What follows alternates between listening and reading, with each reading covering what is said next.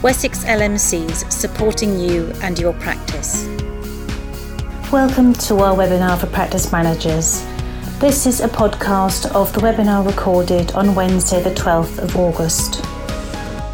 So last week, earlier this week, the end of last week, the flu vaccination letter was released by the Department of Health, which gave some information, but in all honesty, didn't tell us much that we weren't expecting, and there are still quite a lot of gaps. So we do know there are additional groups. So the year 7 children, the shielded patients, plus those who live in the same household. So it doesn't mean everybody they come in contact with in Tesco's can have one. It's just the people who live in the same house. The 50 to 65-year-olds who are not in the at-risk group, and you are being asked not to vaccinate the worried well early on. There are additional vaccine supplies being purchased by the government, and they will make a decision in November about how much supply there is with the additional stocks that government have got to then vaccinate the 50 to 65-year-olds in November, December time. The other people is health and social care workers. They're really keen that hospital and general practice has 100% coverage to protect the workers, but also the risk that poses to patients. So that is an occupational health requirement that's been put on organisations, and general practice falls into that, looking at your staff. The targets for vaccinations, as you know, some of them were 50%. All of them have been increased to 75%. But QOF isn't going to change, except you'll get double the amount of money for delivering the QOF. The targets within QOF will remain as they are, is my understanding. So we know that if you currently, each year we do 15 million vaccinations, and we're really being asked to do 60 million this year.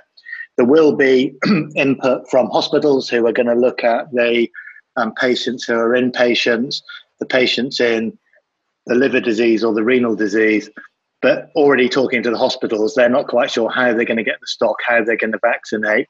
So again, I would be sending the invitations out to all patients who are at risk.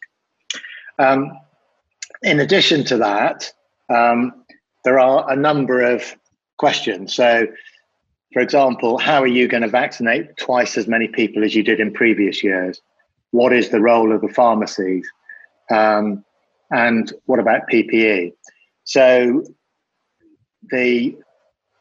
although there have been relatively low levels of flu in Australia and New Zealand this winter, it is still considered that if you get flu with circulating COVID, the risk to you is significant, and the risk is of dying.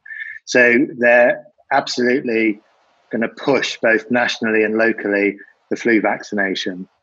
And what that will mean is general practice is probably going to be the group that's going to deliver the most of it. So if you look at pharmacies with their ability to vaccinate, then that is somewhat limited with the footfall going into their premises, but also the number of pharmacist hours they've got to deliver it. There's also the care homes, and I'll come back to that. And the other issue is about PPE. So at the moment, the general view is that you need to wear PPE to deliver flu vaccination, and that includes a surgical mask, gloves, and apron. There is some discussion ongoing nationally about whether that can be downgraded so that the surgical mask, gloves, and apron can be wear for the whole session rather than change between each patient. And there are even some discussions going on about, do you need to have gloves and an apron? Is a surgical mask sufficient? So I'm hoping those discussions will come to a conclusion shortly, because obviously the logistics of delivering a mass flu campaign will be hugely dependent on those issues, because that will significantly influence the time you take to vaccinate. There's also, we need additional capacity, we need additional people. And again, there is ongoing discussion about GP returners, people who are able to do more sessions, other members of staff, and how that will be funded. And nothing has been agreed yet, but that is a subject of ongoing discussion. In terms of care homes, you have been asked to make contact with care homes as a lead clinician, which is largely a GP. And pharmacies are also looking at it, and they are also allowed to which we're not, allowed to vaccinate all the staff in the care home. So our encouragement would be in a PCN is to have some discussion with your local pharmacy. There is probably more than enough work for everybody to do, and see what workload you can share. If you solely look after a care home, then it might not be unreasonable that you make contact, get consent, and somebody goes in and does all the care home staff, all the care home residents in one go, and fits in any other things that you might want to do at the same time. For Hampshire, I have been having discussion with the community leads, and you'll know every year we end up with this discussion about who does the housebound patients, and the community staff say, well, they're not on our caseload, so we can't do them. I'm hoping, and we're just about to sign off a letter in Hampshire and the Isle of Wight, that the Southern Health, and we haven't got Solent to agree yet, but I'm hoping that will come, and myself on behalf of the LMC will agree that the clinical leads, i.e. being the clinical director in a CCG, as well as the nurse lead for the community, will have a discussion and look at the patients that need to be vaccinated and come to some agreement about sharing that workload. In all the discussions about everything at the moment, health inequalities come up, and what there will be some encouragement is that practices and PCNs will particularly look at the vulnerable groups, but also the ones who are at risk but don't come forward, so addressing some of the health inequalities. There is also an issue with training. So through Louise, there is LMC training, and it is worth ensuring that all your staff are updated this year about the programme, what vaccinations have been given, and any issues to do with PPE, etc. Also, you'll all be well aware as practice managers of the cold chain. You'll remember in last year particularly, you were able to give supplies to another practice and then they could pay you back when they got their supplies. And we know that some practices are going to get their initial delivery in mid-September, others not till early October. We're pushing that they reintroduce that guidance that allows that to happen, because you will know better than I do that my understanding is that they're going to deliver all your vaccine at one go. So, it may be a chance to share it round and utilise it in a more effective way. I'll probably stop there. There's quite a lot more I could say about flu. Just communications. There is going to be a national campaign about flu vaccination. There is also going to be a local campaign, but also would encourage practices to back onto that to be able to advertise it to their patients as well. So I'll stop there, Louise. Happy to answer any questions. Okay, we'll just go through as they've come through in order, Nigel. So I think the first one is flu vaccines. They're out of stock.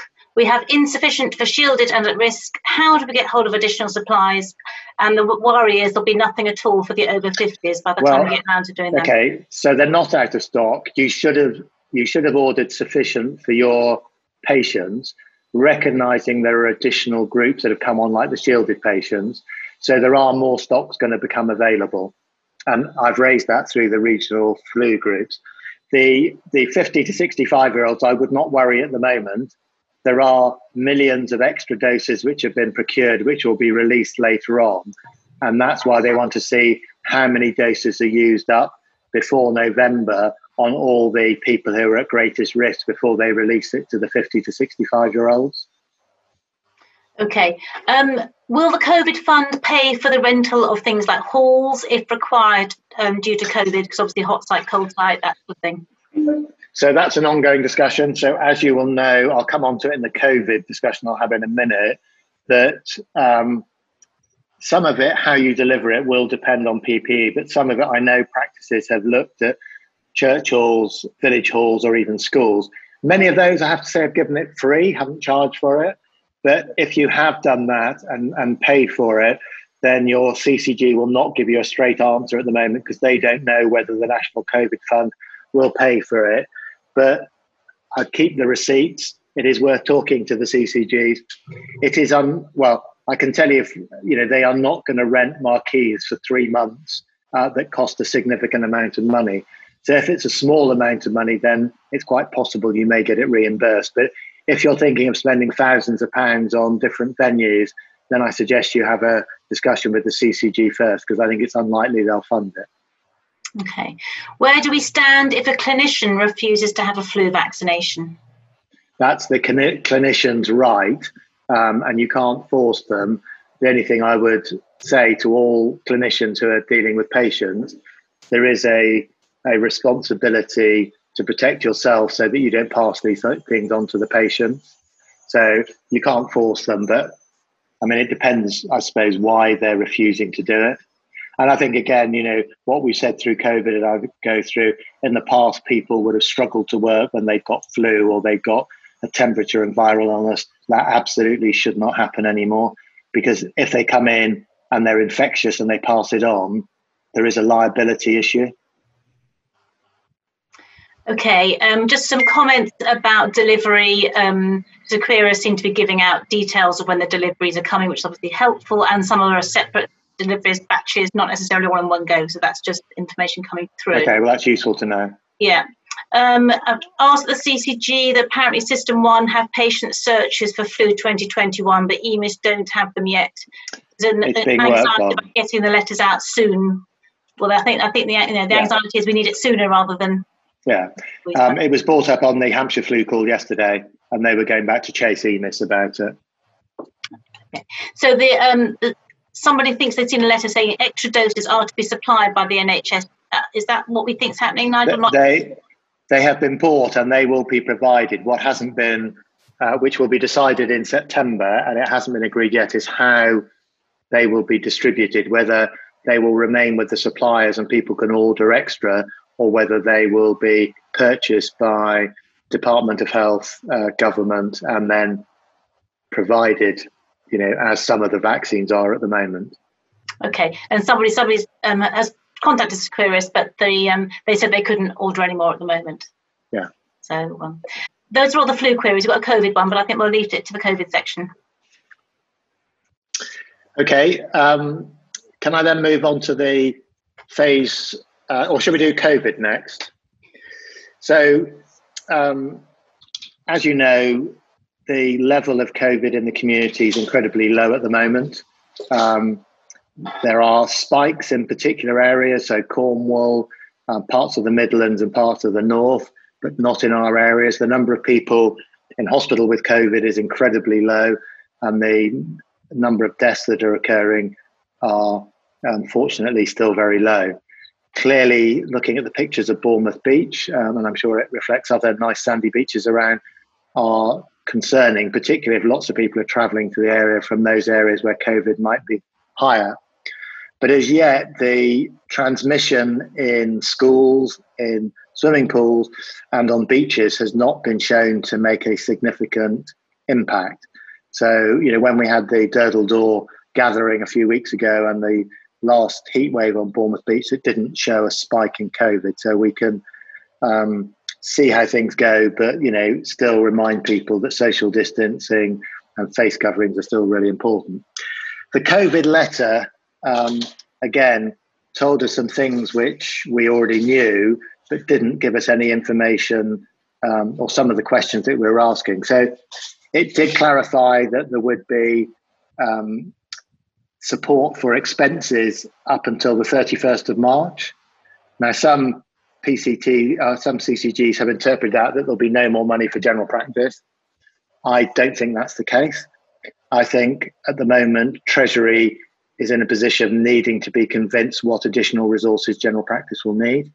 Certainly, there are additional resources that will be going into secondary care, but that sum of money is capped. So we still don't know what's going to happen. So QOF is being amended. So we know that some points are frozen and there's double points for flu vaccination and screening, but we don't know quite what that means. And we hope we'll get some more information next week. And I've got Krish Casaneri, who's one of the GPC negotiators, who's going to join us on the LMC News Update webinar next week. Also, when you look at the purchasing of PPE, I firmly believe, and have kept lobbying nationally, that practices should not pay for PPE. That's a COVID-related expense. So I am expecting that there will be more reimbursement for that, but it just hasn't been announced at the moment. And the same, the funding of hot sites and what that might mean if we need additional capacity going forward. All of those things are up for discussion and debate. And if you ask the CCGs, they don't know the answer yet because it's a national decision. As we go forward, I've been on one of the regional recovery and restoration groups and made it very strong bid for general practice when they talk about what needs to be done, that obviously you're prepared for the COVID work. So if we do get a second spike, how you'll manage those people. There's also the massive requirement for flu vaccination and double the amount of people. The COVID vaccination is likely to become available in the late autumn, early next year. And that's likely to be 2 doses based at intervals of a month. So if you think of 60 million population times 2, so 30 million flu vaccination against 120 million COVID is a major logistical challenge. That may not all fall to general practice, but I can't see how they can do that without general practice involvement. There's obviously the shielded patients who now have ended but still require some ongoing care. There are the care homes. There's the non-COVID restoring of services with PPE, both routine and urgent, and the backlog of disease that might present.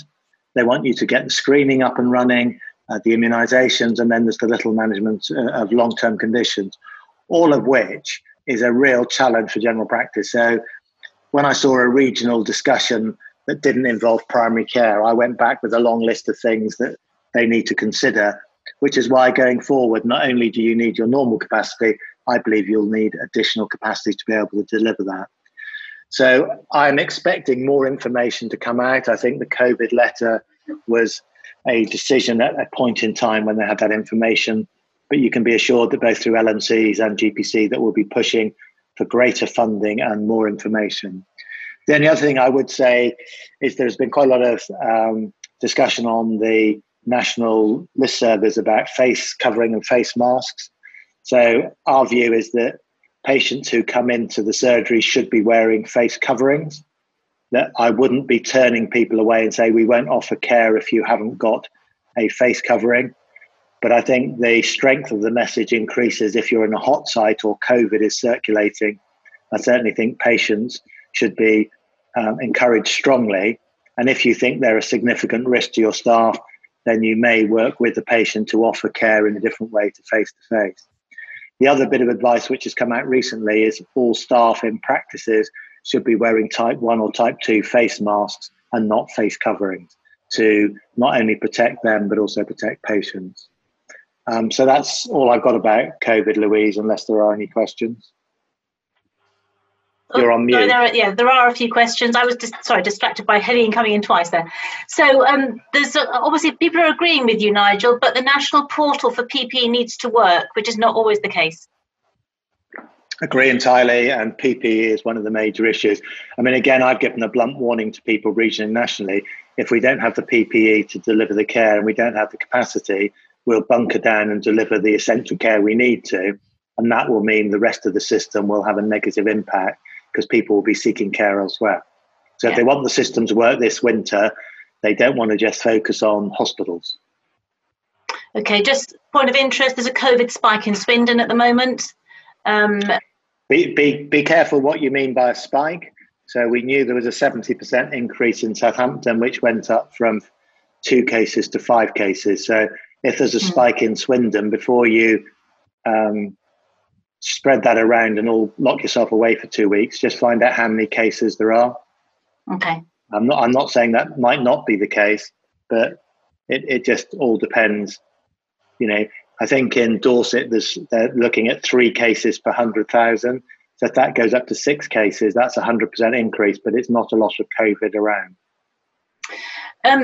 So when will we get definitive clarity on the minimum PPE requirements for flu vaccines? So who's asked that question? An anonymous attendee. I'm not surprised you're anonymous because I think all the practice managers are savvy enough to know I can't answer that. When would I like it? I'd have liked it last week and maybe the week before, but that's not just because I'm an impatient so-and-so, but you all need that information. We need that information. But until, you've got playing in this arena, you've got not only, Number 10, the Cabinet Office, Department of Health, NHS England, the local authorities, all are, and if you look at the local resilience forum, the LRF, they've got the police, the fire, the ambulance service, all those involved. So to try and make some of these decisions, and that's before they include the BMA, the RCGP and others. But I have made it as clear as I possibly can that, having that decision in October is just no good whatsoever. We need that now so that as practices and, hopefully practices working with their PCNs can put these things in place and get the logistics done. So I would hope, and I promise you, every flu meeting, I keep pushing it back, and I keep pushing it back nationally as well. Okay. This might be something that Carol might be aware of. Will the Devizes Hot Hub be reopening again soon? Do you have any information on that, Carol? No, not at the moment. It's not likely to open until it's needed. And at the moment, I'm not being told it's needed. But if somebody knows something, then do contact me offline and we can have a look at it. No, that's correct. I think that's true of in the other areas. They're planning for it. And, if you look at the first phase of the COVID, it was, dare I say, a test run, which general practice passed with flying colours. So I think they can step them, they'll look to step them up if those numbers start increasing. The other thing I didn't say earlier, one of my major concerns is just think to the winter months when, particularly December, January, February, you have younger people with pyrexias. So, I reckon probably talking to GPs, 30% of our workload over the winter months is winter viral infections. So if you add that to, have I got COVID? Haven't I got COVID? Oh, I need a test because I might need to self-isolate for 2 weeks. I don't think they'll all go through the test and trace system. So again, that's an issue that's been raised about, do we have the hot sites for people who have, pyrexials, and we deal with them through there. Still a lot of discussion going on about that. A lot of concerns about the real pressure about donning and doffing and everything else and getting back to normal. There's a number of comments about the concern of that, but I think you have mentioned that, and I know you're pushing that wherever you can elsewhere. A little bit about CCG funding. Would you say CCG should fund an occupational health assessment for a nurse? She was shielding. Clinicians said you shouldn't see face-to-face. They haven't got any work for her. So then the practice would like to send her for an occupational health assessment. Shouldn't the CCG fund that? So the LMC's view is there is an occupational health service for GPs, but it's not funded to do COVID work.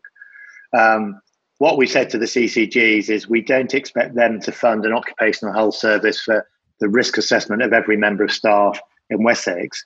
But what we would expect is if there are people like this who on a one-off basis potentially would like to come back, but the practice need an occupational health because of COVID, then our view is we don't think it's reasonable that practice should pay for it. It should be a COVID expense. And we have said to CCGs that we think they should fund that.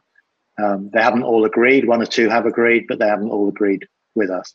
I have to say I raised it with BSW at a meeting earlier this week, and they did agree.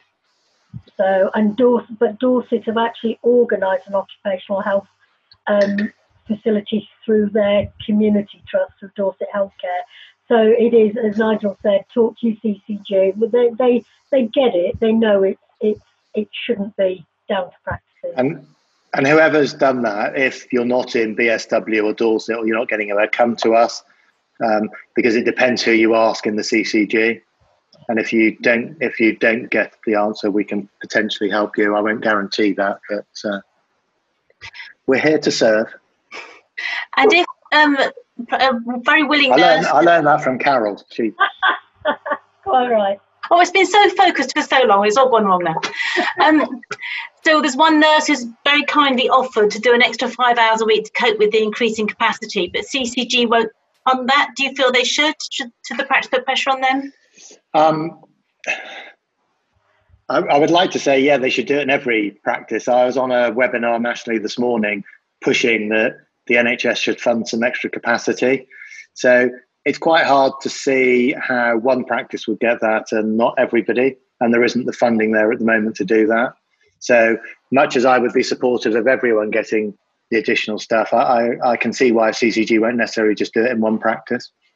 The trouble is that they referred to additional staff, didn't they, in that letter, but then didn't say where they were coming from, who was paying. So what they're looking at is the returners and the people that aren't working in the CCAS service and the increasers and potentially other staff. So they know the cohort they're looking at, and what they haven't agreed and is still under discussion is if they could get those, how would they be funded and how much would that cost? And also, because we had the same problem, didn't we, with the returners increases with the CCAS. Who's going to hold the contract? What does it mean? Where does the pay come from? Scouts immediately almost collapsed because it was too big for them. It's all quite simple until Carol gets involved, and then she overcomplicates it. The nicest things, Nigel. I'm so happy. There's a feeling of exhaustion. The increased telephone calls, also back to normal, also with COVID, also with flu. It feels that admin and managers are being left behind, especially with pay. Practice managers are done, they're exhausted. What's the light at the end of the tunnel there, Nigel? Well, there's a thunderstorm coming tonight, so that'll clear the air, so you'll feel less exhausted. So it'll all be great. So, it is recognised. I think it is easy to focus COVID on hospitals and ignore general practice. It's easy to focus on the GPs and forget the nurses, and it's even easier to forget the practice managers and the admin staff who, without you guys doing the stuff to support the GPs, the whole system would fall to pieces. I haven't got, you need to look after yourselves. So we know that the way of working at the moment does take its toll on people, particularly on their mental health. People do need downtime. So I know some practice managers who haven't had a day off since the beginning of it because their practice would fall to pieces without them. I would encourage people to take some downtime and take some time off to recharge your batteries and recuperate. I think probably until Easter of next year, once we get through COVID, we've got the mass vaccination and people have covered, it's going to be really tough. It's not going to be an easy time unless, with a bit of luck, COVID might remain at quite a low level. It might even peter out. But if you look at other countries around the world, that doesn't seem to be the case. And all you need is somebody coming from another country to reintroduce it, and the R number goes up and it spreads. So there's no easy answer.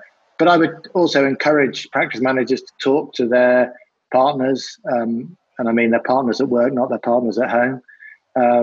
Because I think practice managers are generally pretty stoical and just get on with it and don't always, when I talk to GPs and talk about the plight of practice managers and how you need to think about saying thank you, that's a job well done. I think it's almost taken for granted at times. So I think it is worth you talking, if you're really under the cosh, or even if you're not, you can still talk to them. But I think it's really worth sharing the burden that's on you, not just on the GPs. And I think one of the things that struck me, Nigel, is a lot of the practice manager forums have sort of fallen away a little bit. Some have kept going, but remotely, and it's not quite the same as being in a room with somebody and having a quiet word. What I would say to you is, and I'm sure Louise is going to back me up on this one, there is some coaching and mentoring available to you, and you don't have to be somebody that's struggling. It may well be that you've gone to lunch again. It may well just be that you just want to talk to somebody who understands what you're going through. Our PM supporters are still there. There's coaching and mentoring available. Lots of people are availing themselves of it. And I know you'll be thinking, I haven't got the time for that. I really haven't got. Honestly, if you make the time, and it doesn't have to be very much, an hour a month, something like that, just to talk through and get it off your chest what it is that's bothering you. Honestly, it's worth it. And Nigel's right. Take some time. You need it. Yeah, our practice manager supporters can also run little bite-sized sessions for you if they wanted to. They can do it over Zoom. So if you've got a group of you together, or even if it's just 2 or 3 of you, all within your practice, talk about delegation and priorities and time management, and just get some time to reflect and think. And get your head back because an hour of your time is really very, very valuable. And there are, as you know, the practice manager supporters know your job. They do your job. They do understand exactly where you are. So if you want any more information, please, lots on our website, but please contact me and I'm happy to talk about it. And all I would ask is nobody talk to my wife about downtime, please, because I'm already in enough trouble. I'd say she's probably ready to lynch you, isn't she? That's one thing she's threatened. I think that's why he keeps turning his camera off, I think, Al. Right. Standard flu clinic, worried about vaccinations. It's going to double because of the timing, staffing cost. Is that something that our flu calculator can help with, Dawn? Is that something that people can... Yeah, the calculator, I know my name's not Dawn, sorry, Dawn. You can put it in the calculator, but in all honesty, you can do some of if I was you, I would put the figures through. If we had to wear full PPE, what does it mean? If we were able to wear PPE for the whole session, what would that mean? And if anybody has got the time to do it and wants to email me with what the difference is in terms of capacity, would be probably helpful in some of our discussions when we're pushing quite hard nationally. But, I'm always an optimist, as some of you may know, but I would hope that they will sort the PPE issue out. We need to do it safely, but in all honesty, if they keep the full PPE in, I don't know how practices are going to be able to deliver twice as many flu vaccinations. Looking at it, my calculation, the extra 15 million doses equates to about 400 flu vaccinations per GP. And I know GPs don't do all of them, but that's the reality of it. The other thing I would encourage, I know some GPs won't like it, but I would really encourage your GPs and nurses to opportunistically vaccinate people when they come into the surgery. I used to do it. I was quite happy to do it. But I know some of my partners said they were much better going to the food clinic and wouldn't do it. But, minimise the footfall if you can. Comment for you, Dawn. Brilliant flu calculator. So that's good. There's obviously people have used it and loved it. But does it include the additional cohorts that have come out now? So the 50 plus? Hi. No, that's the section. I have to talk to Lizzie about that. It doesn't include the additional cohorts. However, when you're in the costing part, you don't need to know which the cohorts are. You just need to know how many people, as a whole amount, to actually input the numbers. So you don't need to know which cohort they're in. You just need the numbers. Lovely. Thank you, Dawn. And I would say it was a fantastic bit of work that was done. If any of you were on the NHS England webinar last week that Nicky Kanani and it used to be Ed Waller, but one of his deputies was doing it last week. In the tools that were available, top of the list was the Wessex LMC flu toolkit. So well done to the team for the work they did on that. Absolutely. And just final one on flu. There are some surplus IA GPS funds in some areas. Perhaps these could be used for additional resources being put into flu clinics or additional cohorts. Sorry, what funds? IA GPS? Could somebody clarify? Access. We remember that the current NHS only allows 3-letter acronyms. Well, if the person will know who put it in, they want to give us more information. Improving access to GPs. Yeah. Well, the CCGs have got absolute ring-fence budgets and ones that are a bit loose. So if the CCGs have got money like that, they could potentially use it. Okay. Just a couple of a little bit of statistics for Swindon. There seem to be more than just a couple of people there. There's statistics there if you want to see them. You can all see the Q&As. One comment was Hot Tub has remained open. So how are other practices managing? And I'm sure they're doing different things. And we can give you some more information on that, I think, if you want it. So do you want to carry on with your next section, Nigel, please? Yeah, just about the phase 3 letter, which again, having read it with eager anticipation, what was noticeable was the lack of information. So most of the phase 3 letter relates to secondary care. So it's producing there's very little for general practice, except please address health inequalities. There are targets for acute trusts to actually return to normal levels of activity in outpatients, elective, day case and inpatients and urgent care by October, and diagnostics starting off at 80% up to 100%. So I sit on the planned care board in Hampshire, and it's true to say the acutes are having the EBGBs about how they're possibly going to get to those sort of levels with the present COVID plus PPE. But in a way, they're sort of targets which are making them think differently and making them do things differently. And that will have an impact on general practice, because I know that the lack of access to services, it causes a problem. Diagnostics, one thing, but if you can't refer people to outpatients or there's a long wait, patients keep coming back. So those things in the phase 3 letters are useful in terms of secondary care, but also are important for us to be able to access those services. But there isn't very much in the phase 3 letters. The other bit which is in there, which comes through as a major theme, is cancer. The cancer 2-week referrals went down by 75%. They're now back up. Wessex is doing better. So that's Dorset and Hampshire are doing better than any other cancer alliance. We're back up to 92%. But they are trying to get people back to 100%. So just would encourage practice managers to talk with the GPs. And if you're having problems with the fast track 2-week waits, or there are issues, just let us know.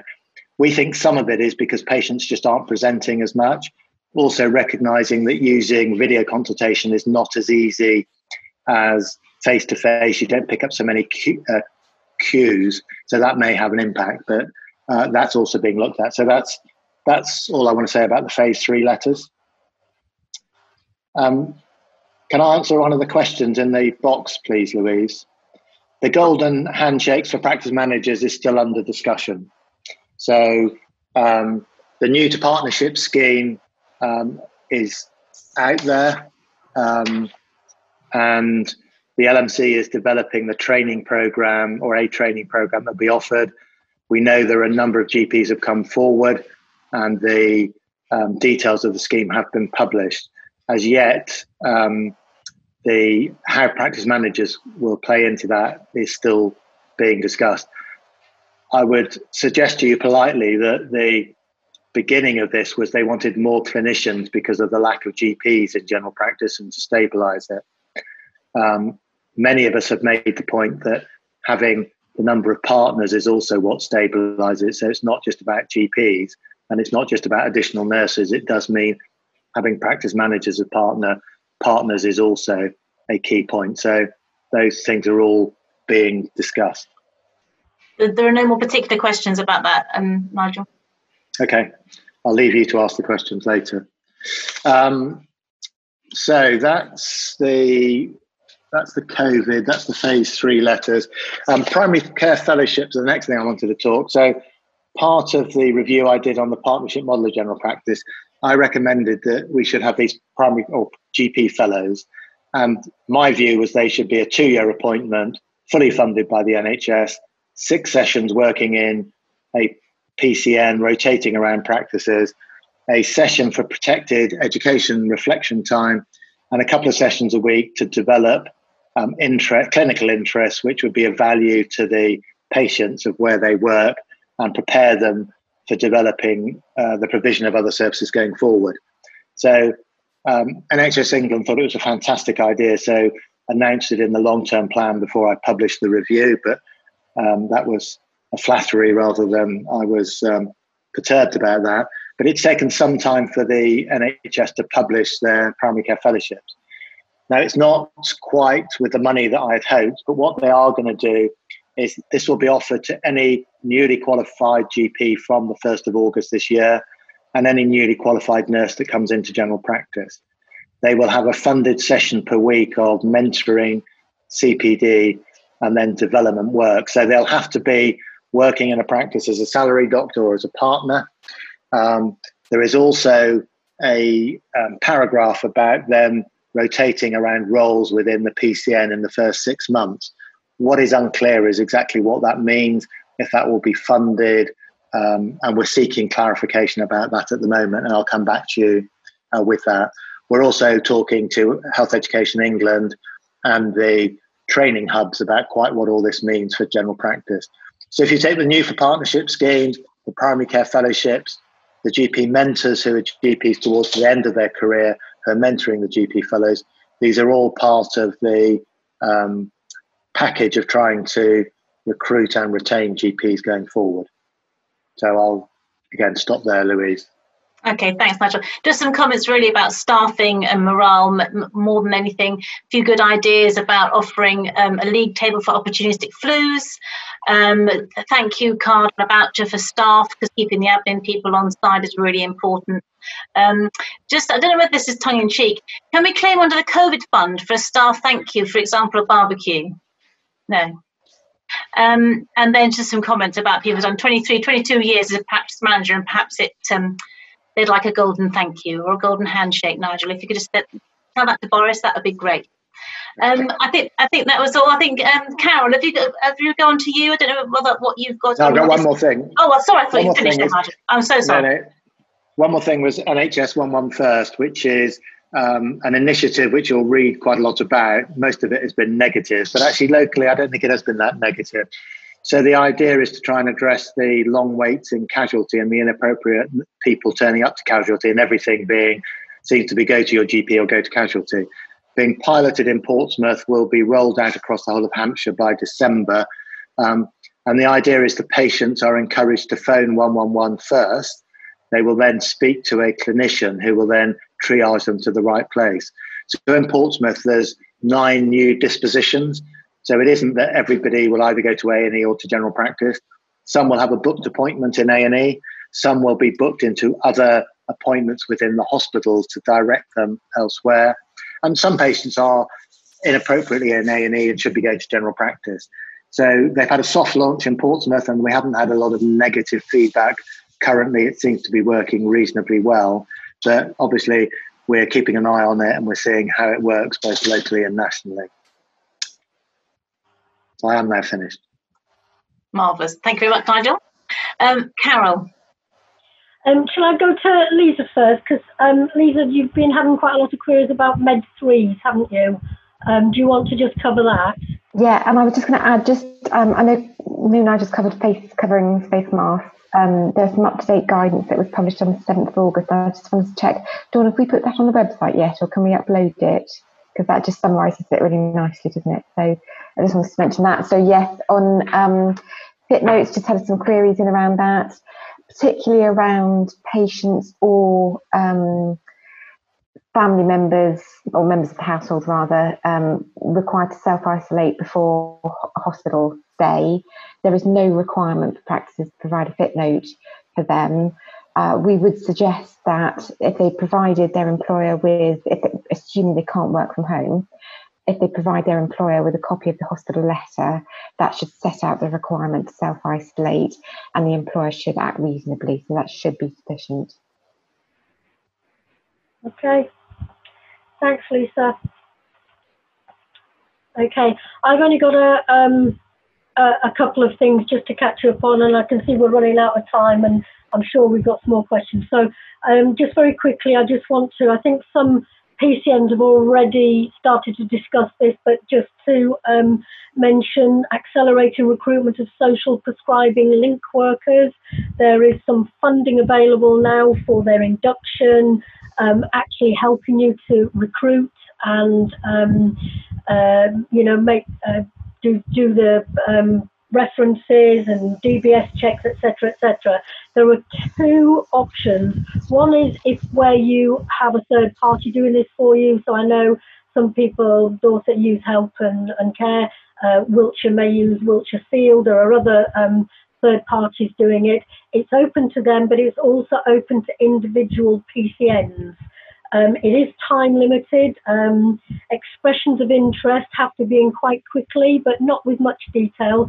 Monday, 24th of August. So we'll put this link with the FAQs from this webinar, so that if you weren't aware of it or you haven't discussed it in your PCN, it's definitely worth getting a move on with. That was number 1. Number 2, I just wanted to mention the upgrade to the EPS phase 4. This is designed to significantly reduce the need for hand signing prescriptions and dealing with lost prescriptions. They basically, the prescription sits in the cloud and it can be drawn down by any pharmacy with the patient who goes in. It's definitely worth encouraging patients to nominate a pharmacy, but if they don't, you can still use this system. So again, we'll put the link so that you can read more about it. I'm not going to go into huge detail because I'll bore you to death. One of the other things that's come out of the blue to me, but good old Dawn, as usual, is on the ball and has found it. And that's something about making online public services accessible.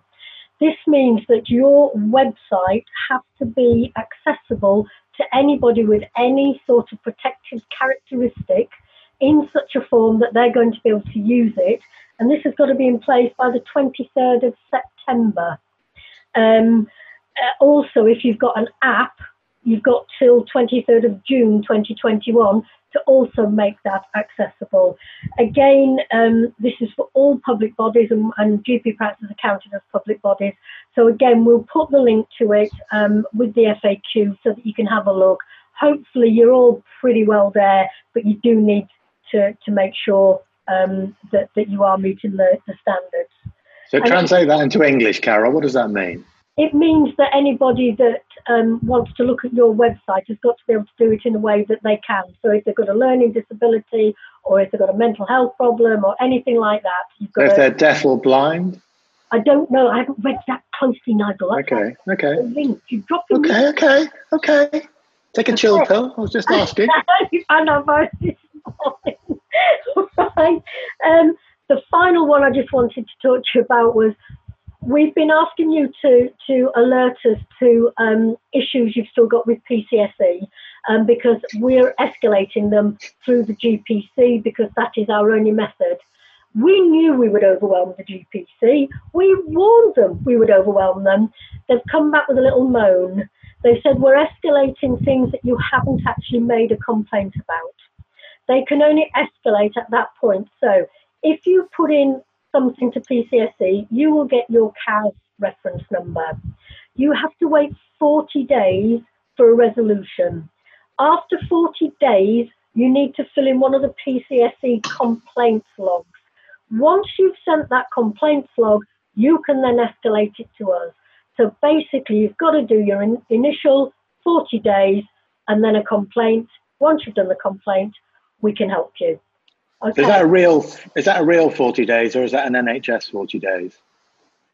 Oh, do you know, you're in a mood today. I don't know what you've had for your lunch. It's a real 40 days. Oh, okay.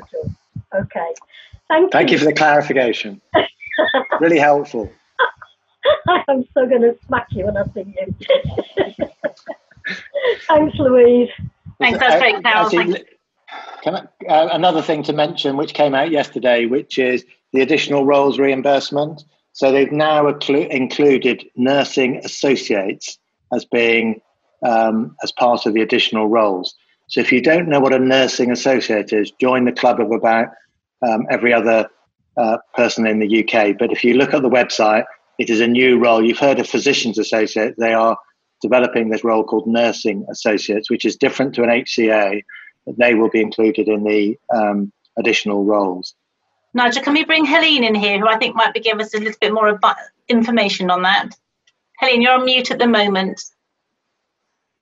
Sorry. Hi. There is actually, we've just updated a section on our website around the nurse associate role, so it will talk you through the training, sort of the level of training they have and what they can actually undertake. They can now undertake cervical cytology, interestingly. Charge immunisation has yet been put on the list. But it's. Are there any of these people around, Helene?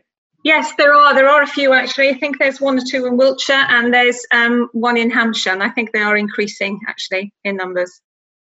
So they tend to be what we call level 4 nurses.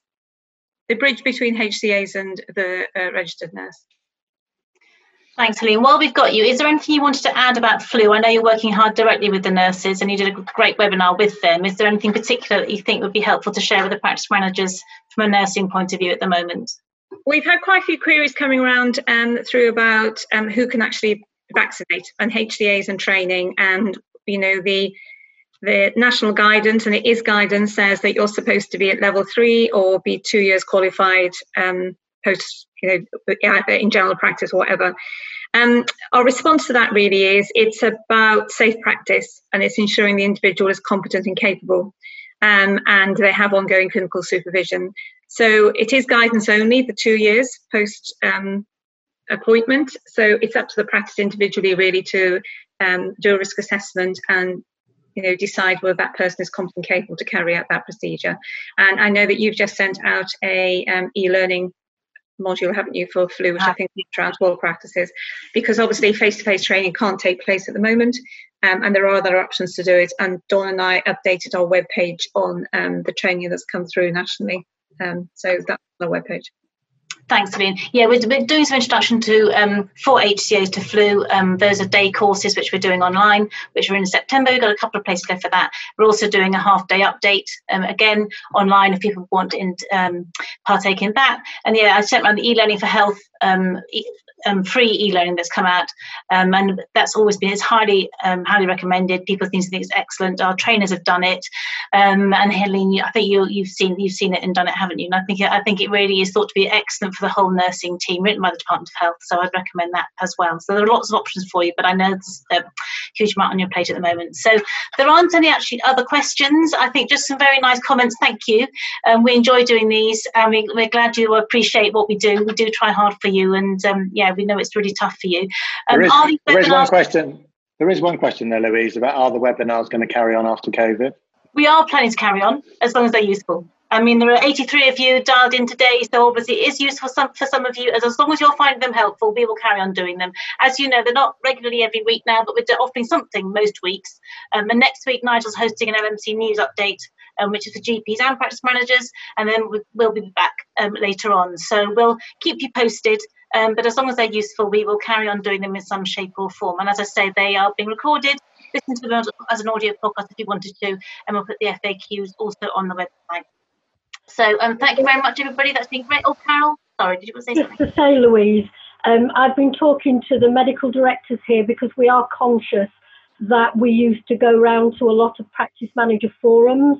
And whilst we can cover things on this forum that are fairly generic, I know we often say this is happening in Hampshire, this is happening in Dorset, this is happening in BSW. What I'm talking to the medics about is arranging something, maybe just bi-monthly or something like that, where the relevant director of primary care, so either myself, Lisa or Michelle, with the medical director for that area, we are actually going to set up a practice manager online forum for that particular area so that we can look into more things around an individual CCG or PCN rather than as generic as this. But we will, you're right, we'll keep doing these, but we think it might be worthwhile being a little bit more, localised as well on occasion. Yeah. So can I gate crash some of those then, Carol? Or am I excluded? Only on the days when I'm not here. Of course, Nigel. Everybody loves to see you. You say that with real feeling. I had my fingers, toes, and my eyes crossed, but anyway. Well, the joy of this format is that we can be flexible, can't we? So we'll just provide what people need at the time. I'm sure more specific forums will be really helpful too. So thank you, Lisa, Dawn, Helene, Carol and Nigel. And thank you all for participating, and we will see you all very soon. Thank you. Well done, team. Very good. Wessex LMCs, supporting you and your practice.